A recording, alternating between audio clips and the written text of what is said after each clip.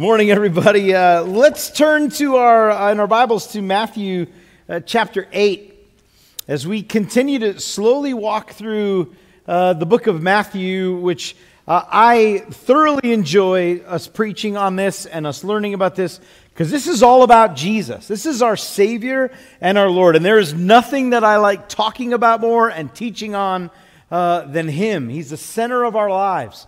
We're called to imitate Him and to model Him, and so we watch how He lived. We also recognize who He was. He's our King. I want you to know if you're tired this morning, let me tell you why. It's probably because you've already made this morning over 5,000 decisions. You didn't know that. But in one day, the average person makes over 35,000 decisions. Over 250 of them are just about the food that you eat. But that's got to be exhausting to us. Every decision that we make has a result, has a consequence. And so we're constantly thinking about, do I do this or do I do that? And thinking about, what is this going to lead to if I choose this? What's it going to lead to if I choose that? Our life is made up of millions of decisions that we make. You make a decision every 2 seconds whether or not you're going to listen to the guy who's up front. Right now you're trying to figure out, I should Google that. Should I Google that? What are people going to think if they see me on my phone in church? We make a lot of decisions. Every bad choice takes us to a certain outcome. Good choices add up to positive outcomes. In all of them, we understand too that our choices don't just impact us as individuals, but impact the people around us, and even the people that maybe aren't around us, but just us as a society. Ultimately, we have to make a choice constantly. The things that we do or do not do could change the world. But specific choices begin with really showing what we care most about. I say all of this because Jesus, as man on this earth, and as a leader and a teacher, and as we've studied, as He's preaching a whole new way of thinking, a whole new understanding of what God originally intended with Scripture, people were starting to think things about Him. Who is this guy? Some were thinking, who is this guy? We love Him, and others are, who is this guy? We hate Him. And so He had choices to make. Was He going to live in such a way to try to get as many followers as He possibly could, which meant just doing whatever the crowd wanted Him to do? Or would He make choices that didn't matter about what people thought about Him, but only what the Father thought? And was He staying on mission? Constant choices that He had to make. But He showed in the decisions that He made that He cared more about the mission. And what is the mission? The mission is people. Cared less about perception and assumptions and possession. If you would, let's go to Matthew 8. We're going to start in verse 28 today and read through verse 34. If you are willing, able, would you please stand? Let's honor the reading of the Word. This is what Matthew writes. And when He, that is Jesus, when He came to the other side, to the country of, it's the Gerasenes, 2 demon-possessed men met Him. And they came out of the tombs so fierce that no one could pass that way. And behold, they cried out, "What have you to do with us, O Son of God? Have you come here to torment us before the time?" Now a herd of many pigs was feeding at some distance from them. And the demons begged Him, saying, "If you cast us out, send us away into the herd of pigs." And Jesus said to them, "Go." So they came out, went into the pigs, and behold, the whole herd rushed down the steep bank into the sea, drowned in the waters. And the herdsmen fled, and going into the city, they told everything, especially what had happened to the demon-possessed men. And behold, all the city came out to meet Jesus. And when they saw Him, they begged Him to leave their region. Father, this morning we come before You ready to let You tell us what it is that You want us to know about You, about Your Son, about your word and about your power. So display your power this morning just through my weakness, Father. May you be glorified in the words that are spoken, the words that are heard, and the lives that we live as a result of it. In your name, amen. You can have a seat. So let's start with perception. I know that you may see this title and you're already angry with me. Jesus is not a careless king, right? Like the fury that we've had over the last few years. Our God is not a reckless God, right? What I want us to understand today is that Jesus cares so much about us that he gave up his life for us.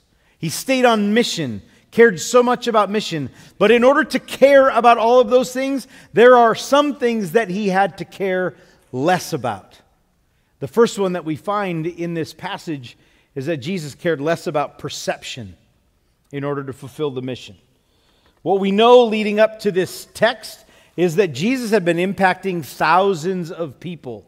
His preaching attracted people. He began to heal those that were sick, which attracted even more people, to the point where his family, Mark tells us, his family couldn't even get to him. The disciples came and they said, Jesus, your mom and your brothers are outside, but they can't get to you because of this crowd. What do you want me to tell them? And Jesus says, my family is actually anyone who follows my truth and obeys what it is that I say. What would people think? How can he be a good rabbi if he dishonors his mom that way? Right? How can he be a good teacher if he treats his own blood that way? And Jesus cared more about the mission than about what people thought, and he wanted everybody to understand. If you all would follow me, you could be part of my family. He's constantly preaching a message that people needed to hear. He didn't care what people just thought about him.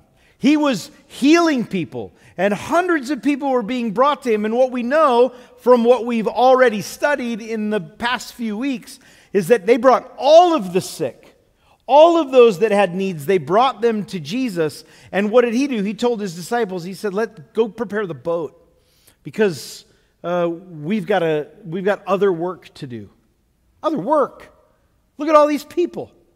Right? We read about it in Luke that Jesus went off to pray. And then Peter comes to find him and goes, you got to come back. They brought more people that need healing. And Jesus said, that's not the mission. Man, what are people going to think? That's not the mission.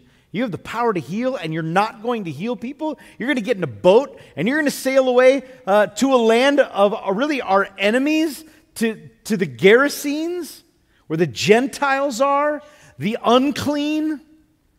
Absolutely not. And Jesus says, that's where we're going, because I'm on mission to preach the kingdom of God, to show the world who I am, and without saying it, teaching these disciples who he was and what they could do to carry on the ministry after he was gone. Jesus had a purpose and a reason, and there were times when he had to go to places that the rest of the world said, you really shouldn't go there.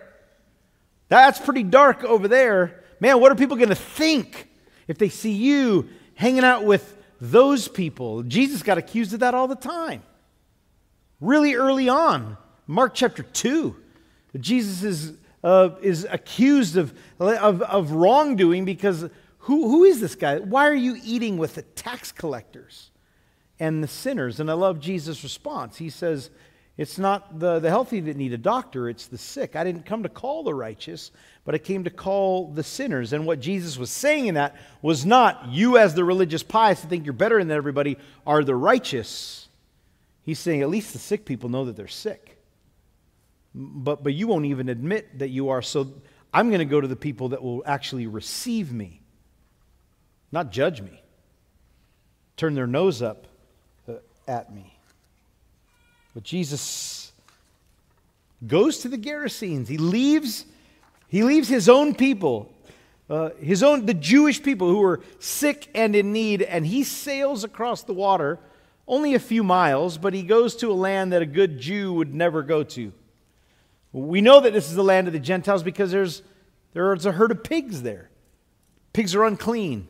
Jews weren't allowed to touch pig, or pigs or eat pigs, or really be even in their presence without be considered unclean. So the stage is set for us by Matthew for us to understand that Jesus is going to a place that everybody else thought he should not have gone, because they definitely would not have.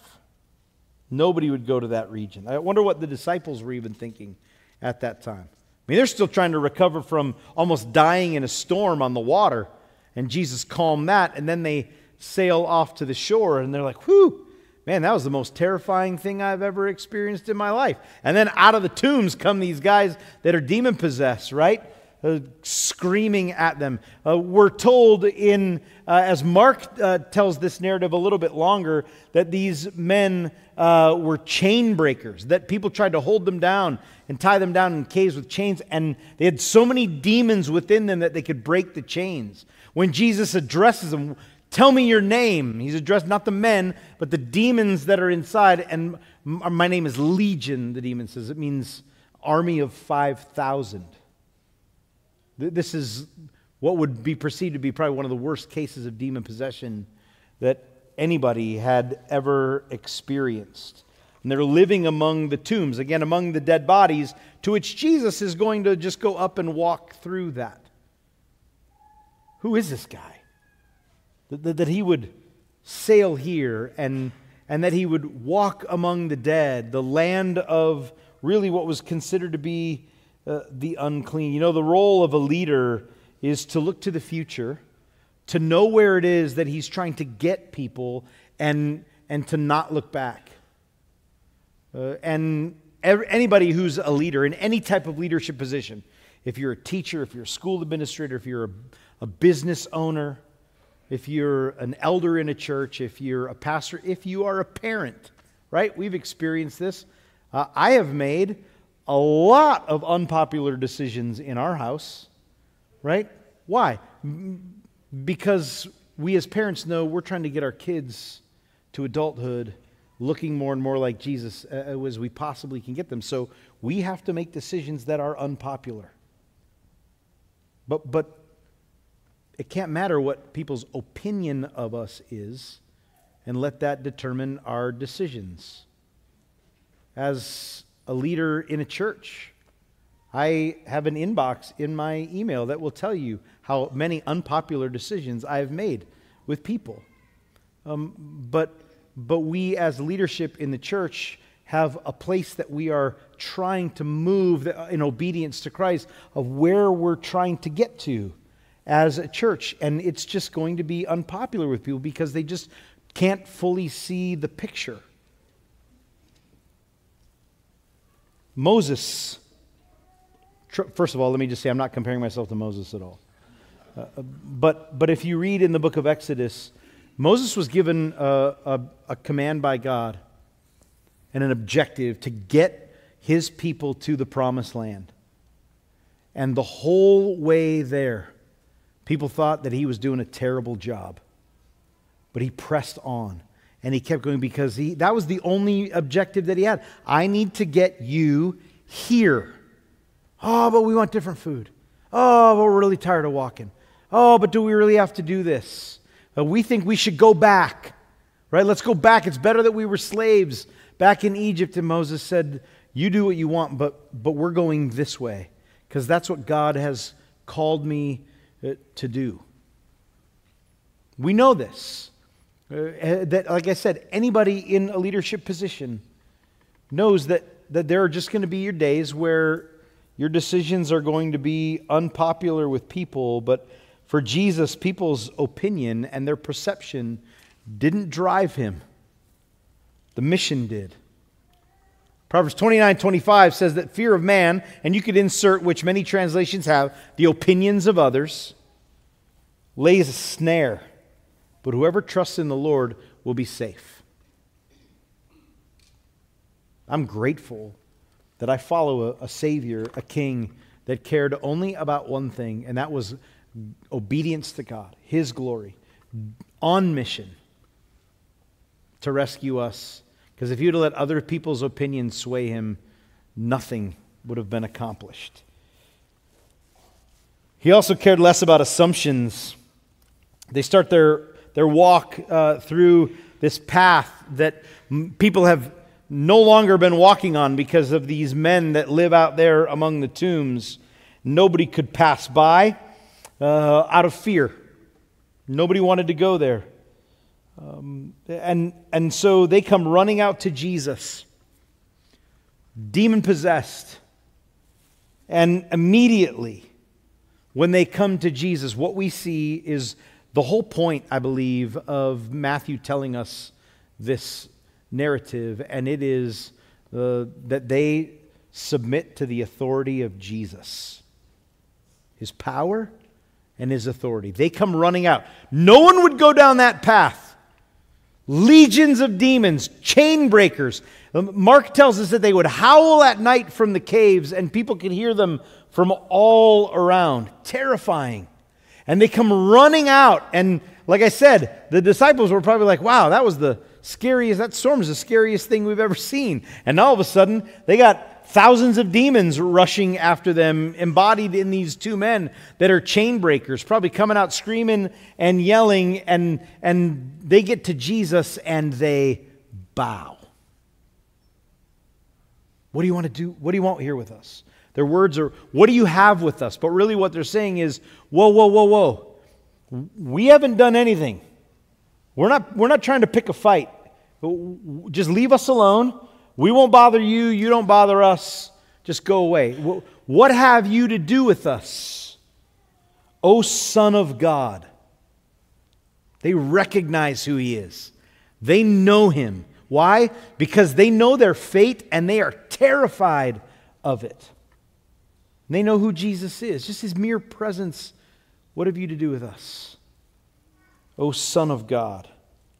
Because they know what the arrival of Christ means. As you read through Scripture, you will find from Genesis 3 to the end of the book of Revelation that all throughout the Bible, God has written the fate of Satan and his angels all throughout Scripture. Genesis 3, after sin takes place, the temptation of man, God comes to the serpent and He says, I just want you to know that your fate is going to be that the seed of the woman is going to crush your head. You're a dead man for what it is that you've done. And Satan is known from the beginning of time because he knows that he is under the authority of God. And he's under the authority of Jesus. And he fears that day when Christ returns and will crush his head one final time and take him down and all of his demons down into hell for all of eternity. Where they will not, it's not going to be like a cartoon where the devil's down there kind of ruling this kingdom.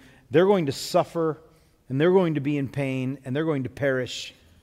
Just like anyone, Scripture says, that doesn't follow Christ.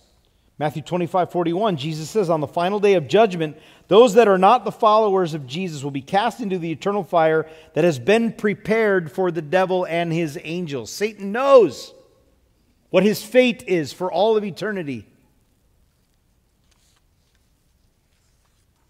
And he's living a miserable existence right now, trying to ruin our lives as well.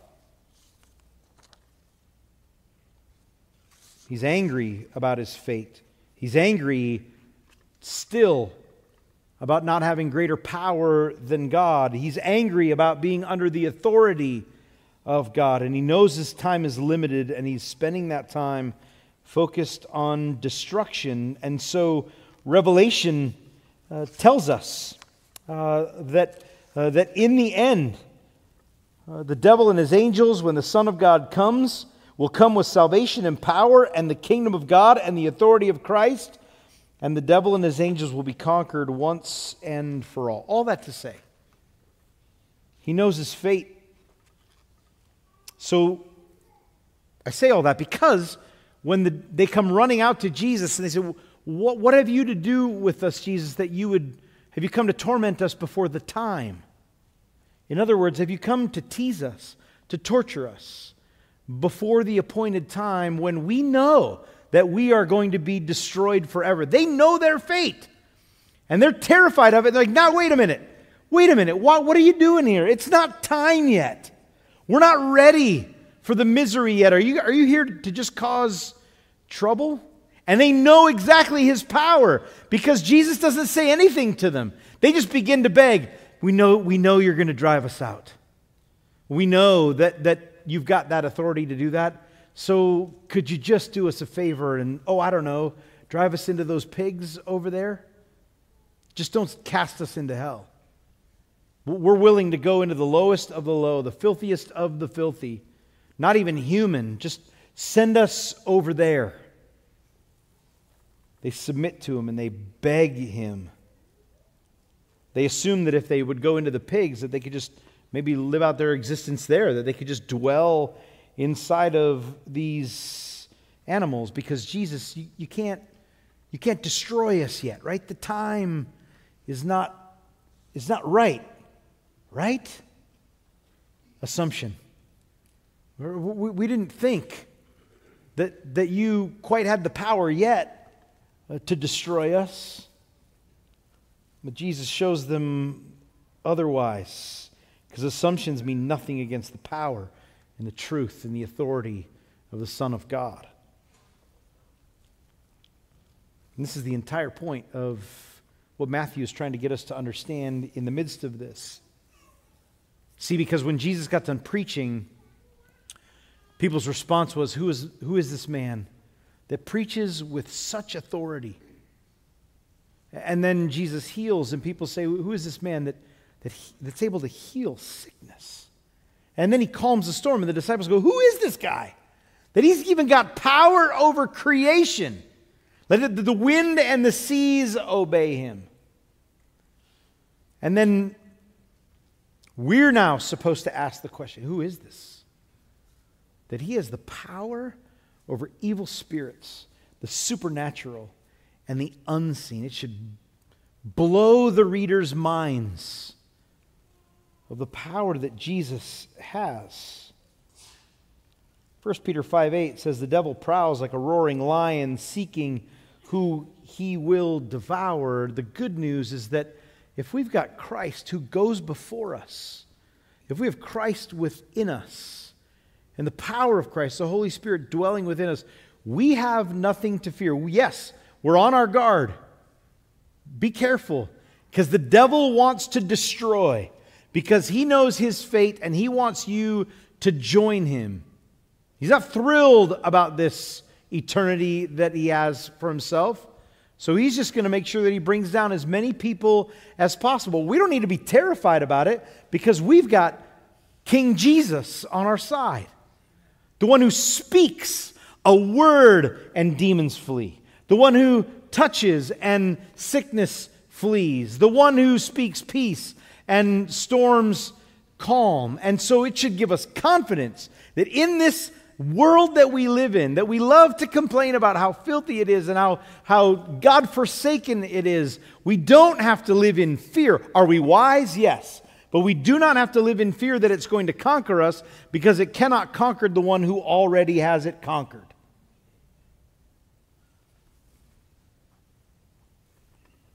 When we're faced with tough circumstances, when pressure's on, when temptation rises up, when it feels like we're in darkness and it's all around us and the enemy is pressing in, we do not have to be weak, because he's strong.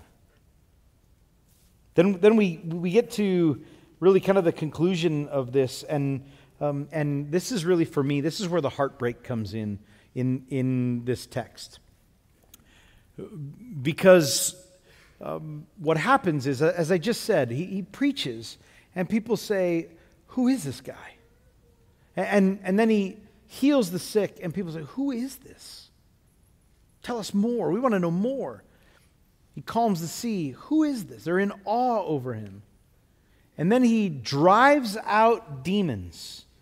That everybody knows that these guys are out there. They're terrified of them. They're chain breakers. They howl at the moon at night.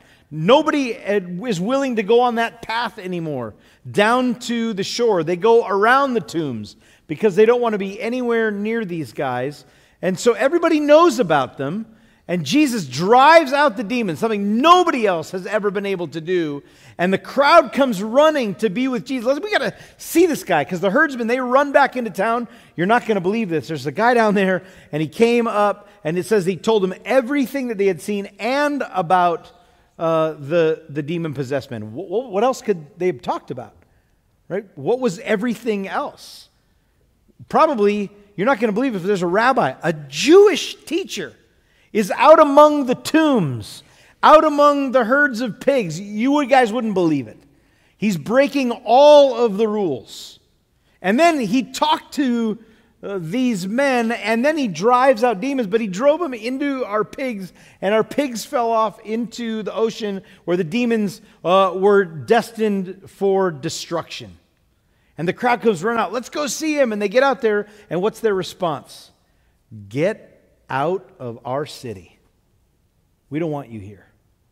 Nobody was asking the question, who is this man that has the power? Nobody celebrated. Nobody worshiped. Nobody bowed. They just ganged up on Jesus and said, you need to leave, because you're ruining our way of life. That's what it's all about. We're angry. These herdsmen run back to the town. We're angry. That was our livelihood. We were watching the pigs. And they were probably watching the pigs for some of the owners of all of those pigs that lived in that city. So people are like, whoa, whoa, whoa, whoa. What do you mean he drove demons into my pigs? Like my meal? My income? The thing that keeps our community flowing? Let's get rid of him. Jesus didn't care about possessions. It's not about what you own. It's about people. It's about my power. It's about knowing who I am. And that is more important, following me, than the lifestyle that you are trying to protect. Your comfort, your wealth, your resources. I want to look back at this key moment in this story that I passed by, and I want to jump back to it because I find it fascinating.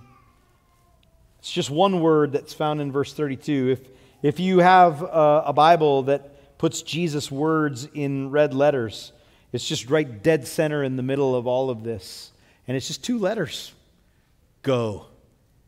Go. That's all Jesus said to them. And the demons flee, and they go into this herd of pigs. The demons obey. Listen, it's not magic. It wasn't even necessarily, don't get me wrong, but it wasn't even power in the word. The reason that the demons left those men and went into that herd of pigs was because they are under the authority of Jesus Christ. They have to obey. There's no choice in the matter.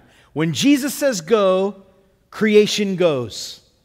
Whatever Jesus says, creation obeys. Even the evil spirits obeyed. It was the authority of Christ.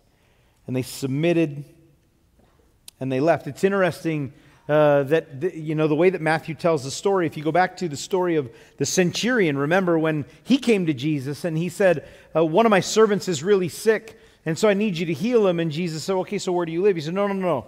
I'm not worthy for you to come into my house. But he says, but here's what I know. I too am a man of authority. And when I say go, my servants go. So all you have to do is just speak the word, and I know that my servant will be healed. And now here we are in this story. Fast forward a couple of chapters, not even chapters, just verses, and Jesus says to the demons, go. Why? Because even my servants obey when I say they're under my authority. All of creation bows to our King. We're called to make disciples. That's our mission. what we're supposed to be focused on, to tell the world about Jesus. They are in desperate need of letting go of this selfishness and the sin that encompasses us, that so easily entangles, and that Jesus has given us freedom for that. Calls us to repentance, an acknowledgement of what He did on the cross and conquering the grave and give us abundant life. That's the message that we're called to go and tell to the world. And we're supposed to disciple, which means then we take people who are on this journey of following Christ and we show them how to live. It's what the mission is. But it starts with obedience to one word: go. What is it that holds us back from making disciples? Maybe we don't understand fully the authority that we are under. See, Jesus said to the disciples, before He said, go and make disciples, He said, all authority in heaven and earth has been given to me. So go and make disciples. In other words, it's you really don't get much of a choice in this. The only decision that you make is, will you submit to my authority? And Jesus says, so go and make disciples. Whether we're called to our own family, to the darkest places of the world, places that people don't think we should go, as Christians, we're called to go and make disciples. Well, what are people going to think if they see me hanging out with them and talking to them, or spending a lot of time with just one individual? What? Go. You're under the authority of Christ. Maybe we love our possessions too much. But following the call of Jesus is too important because we're called to go. Paul's call in Acts 26, I believe, is our call. Jesus said to him, I'm sending you to open the eyes of the people so they can turn from darkness to light and from the power of Satan to God, that they could receive forgiveness of sins and a place among the sanctified by faith in me. All authority in heaven and earth has been given to me. Go and make disciples. Listen, I'll just conclude with this. When Jesus says go, even the demons go. Go make disciples. What choice will you make? Let's pray. Father, this morning, we thank you for who it is that you've called us to be in your Son, Jesus Christ. Forgive us, God. Forgive me for so often wanting to be the authority in all of these matters when I know full well that my power is no power. Help us, Jesus, to submit to your authority, to receive your power, to go in your power, to do what it is that you've called us to do. We've seen it on display today. Your incredible work, the power that you have over creation. Reveal it to us. Help us to follow you well. Pray that you would just continue, Father, to use us in whatever way that you can, as we are people that are for our city, for our world, that we could be living examples, light in the darkness. So help us to follow the call, because you're worth it. Amen. Let's stand and worship.